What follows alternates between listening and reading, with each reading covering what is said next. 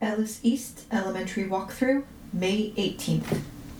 The Principal's Office.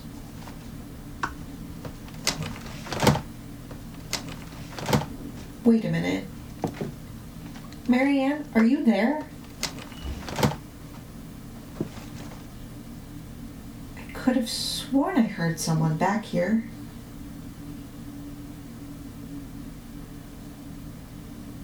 Well, I guess I'll get back to my notes.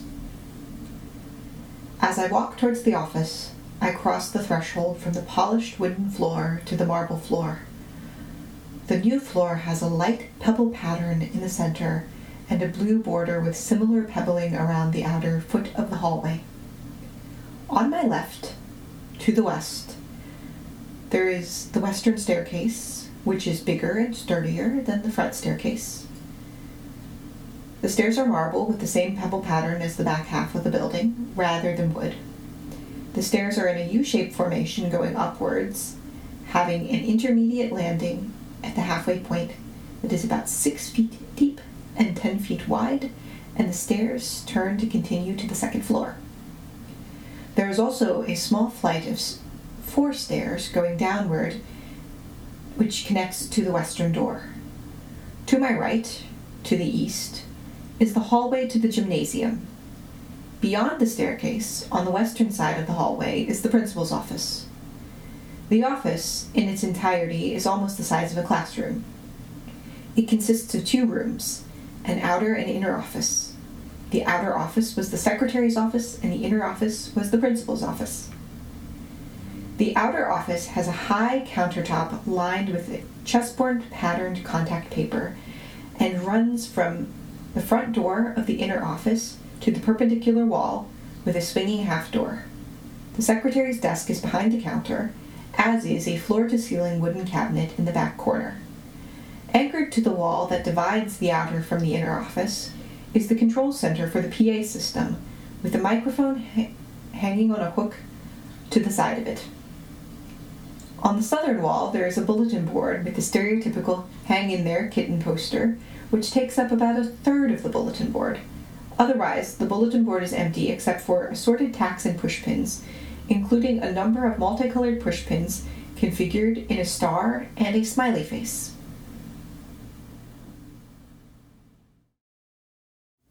Hydrangea bushes. I'm sorry.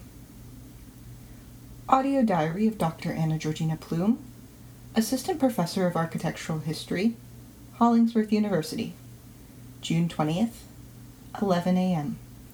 Recorded in my home office, formerly Classroom 1A, over my second cup of Paris tea. I was saying, rather excitedly, that I think I should plant hydrangea bushes on the eastern wall of the building. There is a grassy area spanning the eastern wall of the front half of the school and the perpendicular wall of the gymnasium wing. It would be nice to have some flowers there, as I'll be able to see them from my office and the dining room.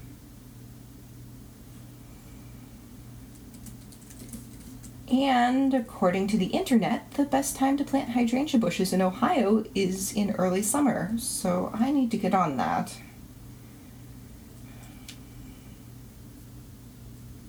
Perhaps a few lilac bushes on the southern edge of the property. Note to self, research lilacs. And peonies. I have ample room for plants, and that'll spruce up the place. Speaking of plants, Billy and I visited Nana the other day, and she's given me a number of ferns and a pothos plant. Apparently, visitors have been bringing her plants since she moved into assisted living, and she's anxious about killing them, and more than a little vexed about the, and I quote, old plant lady stereotype. Currently, they are lining the bookshelves by the windows in here, enjoying the eastern light.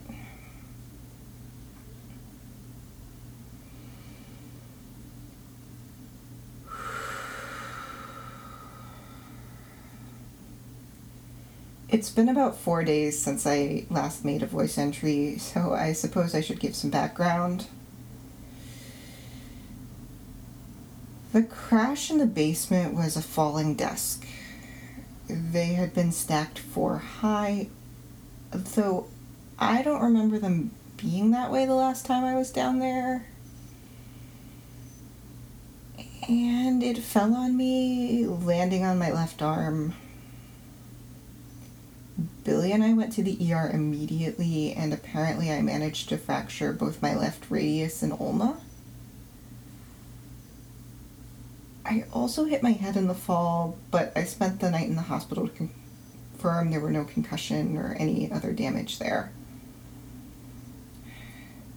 I have to wear a cast for the next 6 to 8 weeks, which means, regrettably, if I want to make any progress on writing my monograph, my mother is going to have to take dictation for me.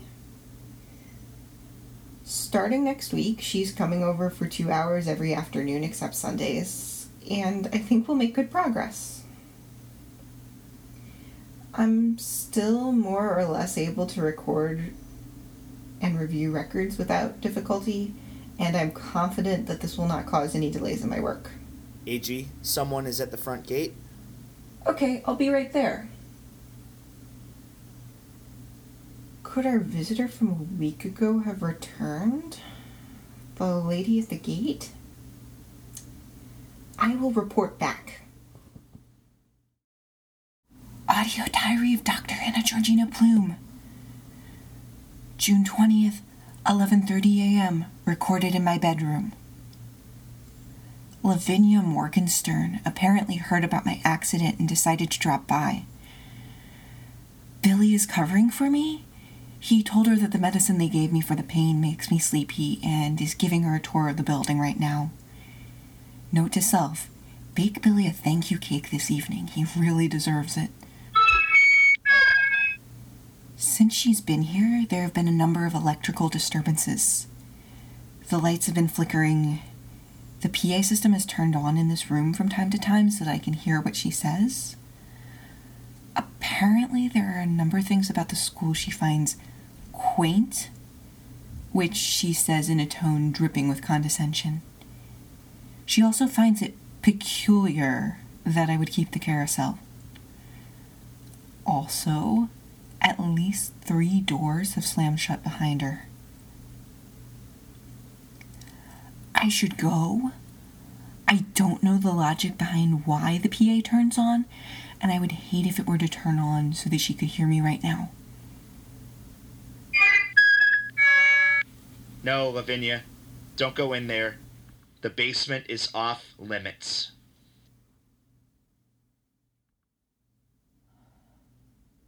I die, Horatio. The potent poison quite o'ercrows my spirit. I cannot live to hear the news from England, but I do. Hi, Mom.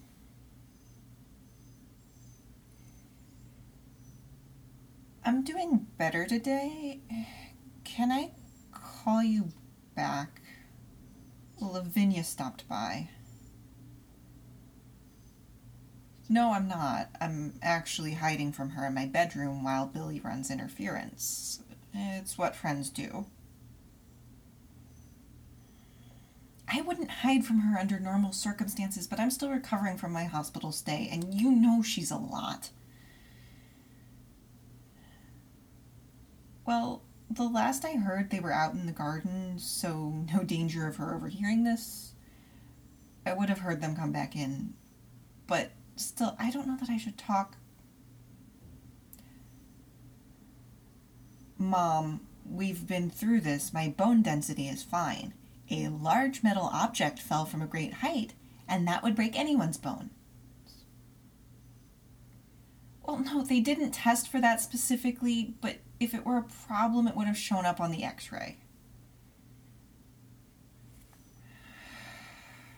Yes, I know what Women's Day says about osteoporosis after the type of surgery I had, but the doctor assured me everything is fine. That's another thing. I found an old copy of a women's magazine on the table by my reading chair set out to a page about the need for bone density testing in bone health yesterday. You've made your point. You don't need to passive-aggressively hint at it. Mom, denying this will get you nowhere. Who else would have said it out there? Billy? One of the dogs? The medicine just makes me sleepy, Mom. It's not like I'm wandering around in a trance and picking up magazines without noticing it.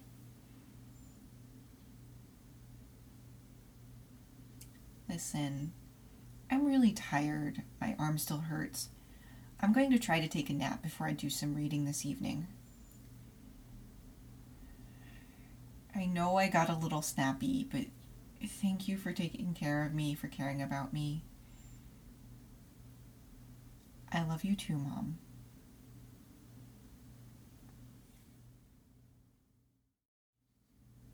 Audio Diary of Dr. Anna Georgina Plume, June 20th, 1 p.m. Recorded in my home office. Lavinia left about 45 minutes after she arrived.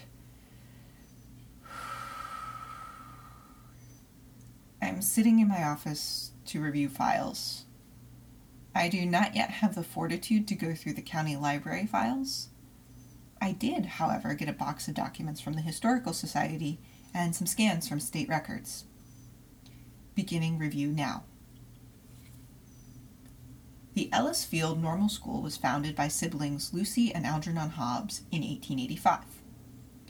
Lucy Hobbs especially had ties to the progressive education movement. The siblings purchased the land on which the school sits in 1880, with construction of the building beginning in 1881. The construction was completed in March of 1885, with the first school year beginning in 1885. The school offered a 3-year teacher training program for students who had completed high school. The enrollment records for the first year show the school opened with 15 students in the first year of the program, and 3 second-year and 2 third-year students transferring from other institutions. At the time, the school was staffed by 4 other faculty beyond the Hobbses. Lucy served as Dean of Students and taught classes in progressive education and educational practice. Algernon Hobbs taught math and science. Additional subjects included Latin and Greek, French, social studies, and literature. The school operated until 1907, at which time the normal school merged with another school located about 40 miles away. All students in the school at the time transferred to that campus in the fall of 1907, as did most of the staff of the school. At this point, the building was given to the town of Ellisfield to be used as a primary and secondary school. The only staff who remained at this point were Lucy Hobbs, who served as principal of the school and ensured that the school adhered to the values of progressive education, and the librarian, one Helena Reeve, who also stayed with the school. No records for Algernon Hobbs seem to exist after 1905, though it's not uncommon for the time, especially if he lived a quiet life. We'll have to follow up on that with the usual sources: census records, obituaries, etc. Now for details on the physical building. The building initially had 3 floors, with the front half of the 3rd floor serving as faculty offices and the back half of the 3rd floor as a ballroom, auditorium, gymnasium. The current gymnasium was added in 1920, at which point the back half of the 3rd floor was converted into additional classroom space. The front half of the 3rd floor was used as classrooms starting in 1907, when the school became a primary and secondary school, as faculty offices were no longer necessary. Upon district consolidation in 1955, the 3rd floor of the building was decommissioned and then removed in 1958, citing both safety issues relating to large empty parts of the building going unsupervised with young pupils, because the high school classrooms housed there were no longer needed as high school students went to the West Building. There is also a vague report here which suggests someone was injured on the front stairs to the 3rd floor, but the documentation on the report is questionable and it cites the incident as hearsay. Specifically, the report reads, "Rumors of a student falling down the stairs and a dark-haired woman in a historical dress have led students to dare each other to go up into the abandoned parts of the building. This creates further safety hazards. The rumors are unsubstantiated, though the fascination with the abandoned parts of the building justify removal of the third floor.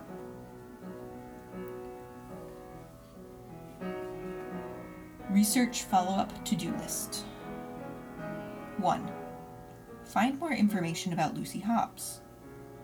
A woman founding and running a normal school in this era would have been uncommon, particularly outside of major cities on the East Coast, where the progressive education movement was more common. While women did make up the majority of classroom educators, the highest levels of education, including teacher training, were the purview of men. In a rural area like Ellis Field, the fact that Lucy Hobbs was able to succeed first as the dean of a normal school is particularly noteworthy, as is her tenure as principal of the Ellis Field School. Also, a normal school dedicated to progressive education this far from a big city is further noteworthy. Putting this all together with the fact that despite the deck being stacked against her, for all the reasons I've outlined, Lucy having a 50-year career in Ellis Field makes her my kind of a lady. I mean, someone whose career is worthy of academic study. 2. Additionally, follow up on Algernon Hobbs. It's not that unusual that a teacher in a small town would lead the type of life that would not be recorded during this era, but I want to see if I can find anything else worth noting. Number 3. Track down the normal school they merged with to see if it still exists as a university. Some do. If so, look into getting a letter from Hollingsworth to visit and explore its institutional archives, as there may be archives brought over from the Ellis Field era.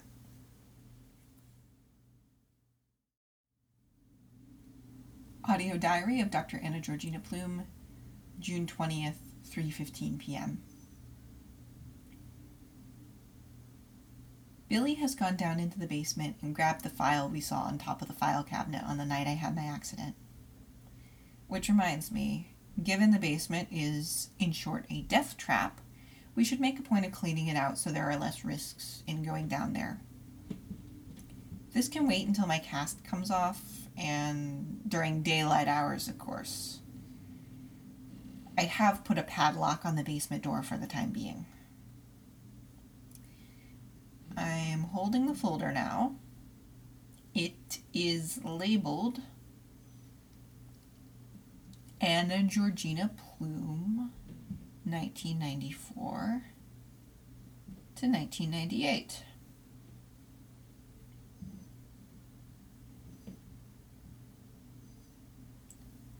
Nope. I am not doing this today. It is possible that my school file is somehow still here, but I will deal with this when I have more mental and emotional fortitude to worry about that. Until then, I am putting this in a locking desk drawer.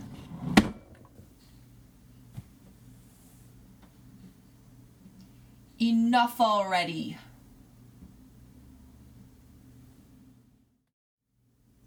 Audio diary of Dr. Anna Georgina Plume, June 20th, 4:22 p.m. I am sitting in the informal living room, formerly the kindergarten classroom. AG, there's someone you should see. Yes? Aww. Hello there. I found her behind the dumpster. I figured I would bring her inside so JD doesn't scare her away. Smart. By the way, have you been putting out cat food for JD? He's nature's pest control, Billy. Nature's pest control. Ah, I'm recording, sorry. Billy is holding an orange kitten. She looks to be half-grown, probably under a year old. I'm going to call her Roybos. Let's put her in the old principal's office for now. We have food Thank you, JD. But I'll need to get a litter box for her. I think my mom might have one. We'll swing over there before going into Hayden's Landing to get a couple more cat supplies. Billy, can you drive? I don't feel comfortable driving with this cast on my arm. Audio Diary of Dr. Anna Georgina Plume, June 20th, 7:30 p.m. Recorded in the formal living room, formerly Classroom 1C. Roybos is settled in the office with a litter box, food, and a number of cat toys. I'm going to introduce her to the dogs in a few days, but I want to make sure the parts of the school that she should not be in, especially the basement, are secured before I let her have the run of the place. I wanted to update on that before I shared another memory. Memory. Recovering from surgery. It's an early spring night, still cold, about a week after my procedure. I've mostly been sleeping all day and not going out, but a friend calls and invites me to join him at a bar down the street. I remember a misty night and rain-drenched streets. I remember foggy windows. I put a trench coat over my silk nightgown, not feeling up to wearing real clothing. We sat between the steamy windows of the bar and the billiards table in a largely empty room. The night felt like an island of normalcy in the midst of a long recovery. We talked into the night. People sometimes say that recovering from surgery is putting your life on hold. The reality is it is more than that. It is putting who you are, your very being, on hold as you focus on your survival, getting better, getting stronger, living in the after. I've been feeling this way since getting home from the hospital as well. I've been moderately frustrated with my recovery, as well as frustrated with myself in general for putting both me and Billy in a situation in which we could have gotten injured like that. Which raises the question of how the desks wound up stacked like that. There really is something to avoid in the basement.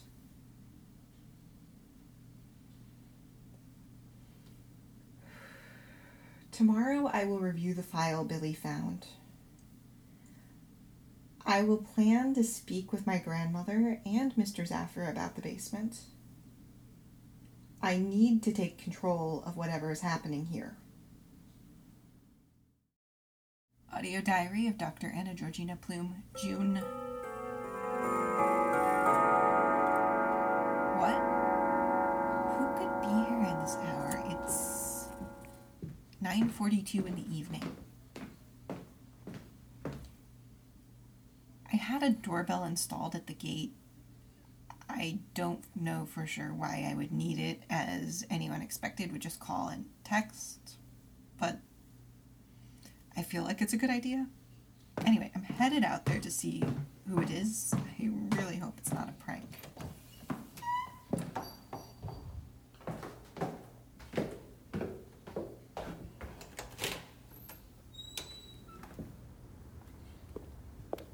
It's a nice night. Not too hot. It's clear. It's early summer, so it won't be completely dark for a while. There's no one at the gate.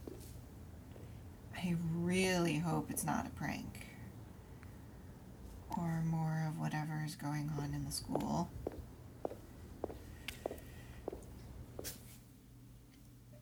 There seems to be an envelope resting on the gate, which is weird. There's a mailbox right next to it, built into the fence.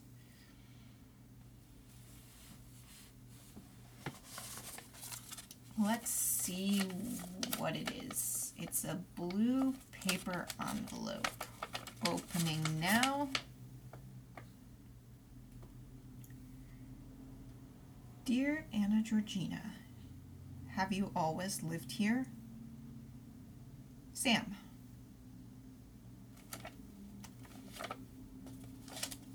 What is this?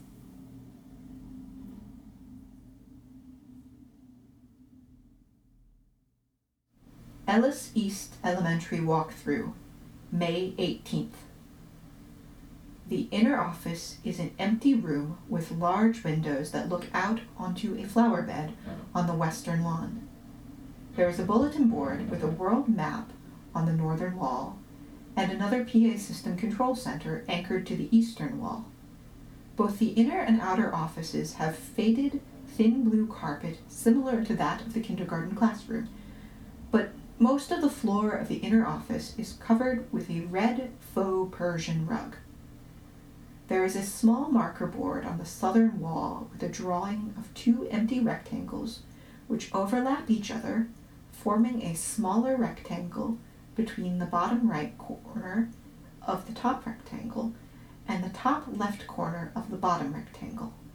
The drawing takes up the entire board. Having finished the office, I exit and walk next door to the kitchen.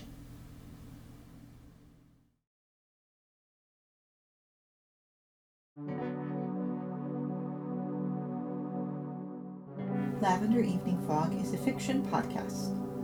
This episode was written by Victoria Dickman Burnett, directed by Ben Baird, and produced, mixed, and edited by Nick Federico. Executive producers are Ben Baird and Victoria Dickman Burnett. The voice of Anna Georgina Bloom is Victoria Dickman Burnett. The voice of Billy is Nick Federico, and the voice of Roybos was Pilaf G. Kittensworth Esquire. The Lavender Evening Fog logo was designed by Allison Dickman, and our Season 2 concept art was designed by Matt Lowe. This episode is brought to you by the feeling of deja vu you get as you walk down a long hallway. This episode pairs well with a creme brulee black tea. Before you leave, we wanted to introduce you to our podcast friends, The Night Post. Find them wherever you get your podcasts and listen to their promo after these end credits. Hello there, citizen. You've lived in Guild City for a while now. Maybe you've wondered, when you wake in the morning and retrieve the letters tucked neatly into your postbox, just where your mail comes from. It comes from the Night Post, of course.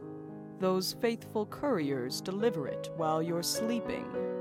All the better that they stay out of sight and keep the unseemly strangeness that follows them out of our city, in the skelter where it belongs. If, for some reason, you'd like to know more about Guild City's conscripted couriers and the burden that chose them, their secret hopes and fears, the ancient, untamed threats that hound them on their nocturnal journeys, you have only to listen. The Night Post is a queer supernatural audio drama, delivered weekly, in dead of night, to wherever you listen to podcasts. Find answers at nightpostpod.com.